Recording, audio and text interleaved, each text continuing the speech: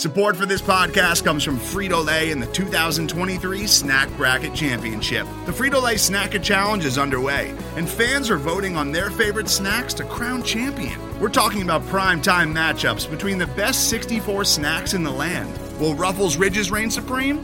Can Doritos defend their dynasty? Or will Smart Food use their smarts for a surprise upset? Only you can decide. Get in on all the action for a chance to win up to $1,000 or a year's worth of snacks. Let your snacks be heard. Just go to fritolaysnacket.sbnation.com to vote and enter for a chance to win. No purchase necessary. Sweepstakes ends April 3rd, 2023. Void where prohibited. Year's worth of snacks awarded in the form of 52 coupons, each good for one bag of chips. See official rules at fritolaysnacket.sbnation.com.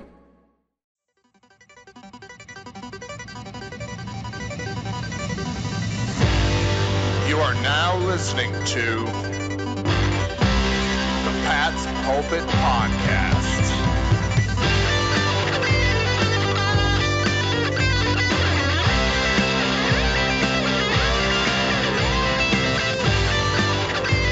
All right. Hello, everybody, and welcome to the Pat's Pulpit Podcast. I am Alex Shane here on week 11 of the NFL season. There are only 7 games left on the Patriots calendar somehow, as this month of March will never, ever end. Here with Rich Hill. How you doing, buddy? Oh, I am doing well. We are in the home stretch of the season after last week's, or I guess earlier podcast this week. We were talking about how, this is kind of make it or break it for New England. A lot of must-win games from here on out. And pretty excited to break down this game against the Houston Texans because I am just so confused as to why this Texans team is not as good as I thought they would be. Yeah, man, this is one of those games that I thought we'd be breaking it down in a very different fashion, both from a Patriots perspective and a Texans perspective when it actually happened. But neither team has really been on the field that we thought they'd be this season. But that's kind of 2020 in a nutshell, isn't it? However, before we get into that, I want to go around the league really quickly because based on the slated games I'm seeing so far, Rich Hill, good game last night from the Cardinals and Seahawks. Seahawks pulling out, I don't know if it's an upset win over the Cardinals, but that was a pretty good game. Other than that, there aren't a whole lot of kind of marquee matchups anywhere else in the NFL, other than perhaps the Raiders-Chiefs game on Sunday night, since the Raiders did hand the Chiefs a loss early in the season. Any non-Pats games you're psyched about, Rich? I don't know if necessarily I'd be psyched about it, but the Titans are on the road against the Ravens. Both teams are 6-3. The Titans start off the season extremely hot, but they're also the team that kind of knows how to beat the Ravens, so I'll be curious to see how that plays out. If I'm a Patriots fan, I want the Ravens to lose out just because that helps New England with the possible wild card battle. And then also you have the 7-2 Packers on the road against the 6-3 Colts on an afternoon game on Sunday. And then the other game, Monday night, you got the 6-3 Rams on the road against the 7-3 Buccaneers. So we'll be interested to see how Tom Brady fares against this Rams team again. But I think, as you said, the Chiefs-Raiders game has a chance to be the big game matchup of this week, most notably because the Chiefs are one of the 2 or 3 best teams in the league, along with the undefeated Steelers. But the Raiders do provide the best chance for an actual upset. They do. Speaking of upsets, the Patriots upset the Ravens last week, and at one point in the offseason, I might have called a Patriots win over the Texans in 2020 an upset. However, don't think that's the case right now. The Texans can't seem to buy a win. They've won twice this year, and they've both been over the probably second worst team in the NFL in the Jaguars. Looking at this roster, Rich, maybe we'll start with the offense and get the Patriots defense, because this is one that probably makes the least amount of sense to me. I'm seeing some talented receivers. I'm seeing some good running backs. I'm seeing one of the elite quarterbacks in the NFL. I'm seeing a decent offensive line. I'm seeing a serviceable tight end, an older but serviceable tight end. And I'm seeing a team with 2 wins who can't seem to score points. What's happening with Houston offense? Yeah, so Houston's only 2 wins have come against the Jacksonville Jaguars, who have a total record of 1-8 over the course of this year. So the Texans have only beaten the second worst team in the entire league. So where is it going wrong? Deshaun Watson, the passing attack, is doing a really good job, but there just isn't a semblance of a consistent rushing attack. David Johnson has been their top guy out of the backfield, but they're mostly just getting the yards that are available to them. They're not doing anything special on the ground. And with David Johnson out with a concussion, it'll fall to Duke Johnson, who was completely ineffective last week against the Cleveland Browns. So if the Texans are going to try and control the ball, trying to control the clock in any way whatsoever against the Patriots' softer defensive front seven, they're going to have to rely on Duke Johnson, who hasn't been able to do it. But I think that's kind of been the problem with the Texans this year, is that they've been close, they've been competitive, but they just don't have the right pieces in order to clinch some victories. So it sounds like the Texans are going to need to run the ball a lot against the Patriots, who have struggled against the run in weeks past. Not last week, obviously, but running attack has given the Patriots fits. Looking at this initial matchup from kind of a helmet-on-a-helmet perspective, are you looking to kind of duplicate, if you're Bill Belichick, are you looking to duplicate your game plan you had last week against the Ravens, really rely on your secondary to man coverage and really stack the box to avoid that pass rush with that rushing attack, with like a Kyle Duggar in that robber spiral on a mobile quarterback? Or are you going to switch it up and give them a different look this week? No, I think I would definitely copy what they had last week, especially because of how much the Texans rely on their passing attack. And in particular, they just don't have a good power rushing attack. Right? Duke Johnson's more of a receiving back than a true runner out of the backfield. And so the Patriots can definitely afford to be a little bit lighter up front, as they were against the Ravens, and make sure that you have Duggar on one end, you have Adrian Phillips on the other side, so they're able to play a little bit of contain on Deshaun Watson, making sure that he doesn't get out of the backfield, but also covering the tight ends, who the Texans love to rely on. Darren Fells is pretty solid, so is Jordan Akins. They are open to get at least 2 or 3 targets each game, so the Patriots safeties will have to be active, and that's not even mentioning that Duke Johnson will be a threat as a receiver out of the backfield, and so New England needs to have their speed out there, and will absolutely need their speed, because this Texans receiving core is a track team. Will Fuller is their leading receiver. He has 628 receiving yards. He's been doing pretty well this year. He's also flanked by Brandon Cooks, old former Patriot, and then Randall Cobb, who's a little bit older, coming out of the slot. And they technically have Kenny Stills on the roster, although he's just been underutilized this year relative to previous ones. So the Texans have a really fast receiving group. They're going to have a really fast quarterback come out of the backfield, really fast running back as a receiver. So New England's going to need to have speed. If you're Steve Belichick, Alec, how are you going to match up head-on-head with these receivers? Yeah, I mean, a lot of that, I think, depends on the availability of Stephon Gilmore.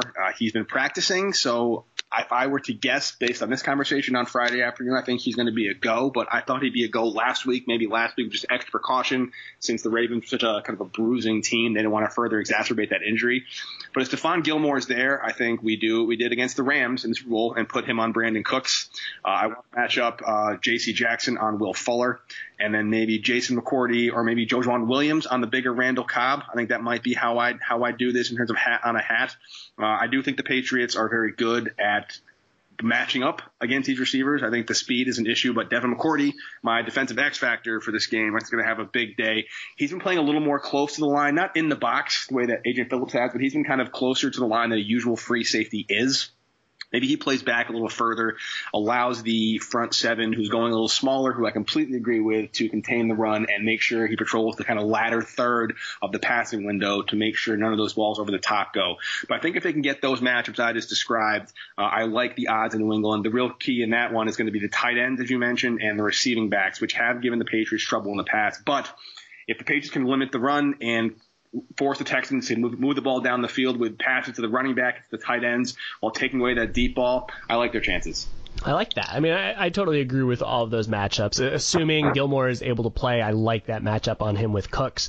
That puts J.C. Jackson, the best, leading interceptor in the league, getting to cover Will Fuller, who is their deep ball receiver. That's a good matchup that I think New England has the opportunity to force a turnover or two with that matchup. And then I would definitely put Jason McCourty on Cobb coming out of the slot. And if Gilmore's not available to go, I would actually feel pretty comfortable swapping J.C. Jackson onto Brandon Cooks and allowing Jonathan Jones with his speed to cover Will Fuller, because that's a matchup New England has relied on in the past. But my X factor is going to be J.C. Jackson, because he has been asked to elevate his play to be that number one coverage cornerback, and he's done a pretty good job. Jets game notwithstanding, he's done a pretty good job of making sure that he's in the right position, he's making plays on the football. And this is a type of game in my mind where if the Patriots are going to win this one, they're going to need to force a couple of turnovers. Not because there's going to be any big threat, but because I think the Texans offense is solid enough that they can put points on the board. You know, if you remove their Browns game last week, they were pretty consistently scoring points against some pretty good teams. And so if I'm the Patriots, I need them to get a turnover or two to end some of these Texans drives, set the Patriots up in good field position, and just kind of skew the possession battle in the Patriots' favor. And so Jackson's been that ball magnet for this Patriots defense, and I hope that he can do it again. Rich, do you see another big game from Kyle Duggar, who had a pretty big game against the Ravens? Again, I'm seeing similarities between Deshaun Watson and Lamar Jackson in terms of their ability to move and scramble and rush with their legs. I think Duggar did a good job helping to set that edge, but he's also a rookie, and Belichick is notorious for kind of a guy having a big game one week and disappearing the next week. Think Kyle Duggar gets a lot of reps on Sunday? Yeah, I mean, if there were any type of a performance that would earn a rookie more playing time, it's what Duggar did against that Ravens team. He was very, very good. He was probably one of the best rookies on the entire field for either team. And so he did a very nice job out there. And I think it's important to note that Deshaun Watson's definitely much lesser of an athlete compared to Lamar Jackson. And so he is definitely a mobile threat, but he's not going to be that running threat that Jackson was, to the extent that they'll game plan their entire offense around the fact that Jackson can, rush for 100 yards on any given day. That's just not Watson's game. But he is still mobile, and because of all of the speed, because of the reliance on the tight ends, I definitely do expect Duggar to have more of a role out there. I think based off of his size and how well he kind of complements Adrian Phillips as the two pseudo outside linebackers, I kind of like how he was out there and gives the Patriots an opportunity to defend the running back coming out of the backfield and also cover the tight ends against a team that really uses them a lot. No, I agree with that. I mean, I think he's got great closing speed, not only as an edge-setting linebacker/safety hybrid, but if you watch the All-22, he's very good at moving laterally when a rushing play goes to the middle to finish a tackle. Hit some absolute truck stick hits on Sunday night, which is pretty nice. However, the Patriots have a mobile quarterback who has a lot of abilities and a pretty good skill set as well. Tight ends, not so much in terms of ability, but Patriots offense, I think, looks very solid against the Baltimore Ravens. They have a very potent rushing attack with Damian Harris and Cam Newton as a consistent threat to take it on his own, going up against what is statistically, at least, Rich, the single worst rushing defense in the entire NFL in Houston Texans. However, again, looking at the defensive roster for Houston, I'm seeing a lot of talent. I'm seeing talent on the linebacker position. I'm seeing talent on the defensive line. I'm seeing good corners, but they just still can't seem to put it together. Why are the Texans so bad against the run, Rich? Honestly, I have no idea. And it's not even just the fact that teams are getting the leads and so they're able to run out the clock a lot. On a per-play basis, teams are averaging 5.2 yards per carry, which is the worst mark in the entire league for the Texans. Best mark for opponents. Their run defense overall is just absolutely just atrocious. And part of it comes down to the fact that they just don't necessarily have the same level of talent that you might be used to from a Texans defense. Not saying that they're untalented, but thinking of, okay, who are the big run stuffers in the middle, you kind of think of DJ Reader, who's no longer with the team. And so they haven't necessarily replaced a lot of their players in their defensive front seven that they used to rely on.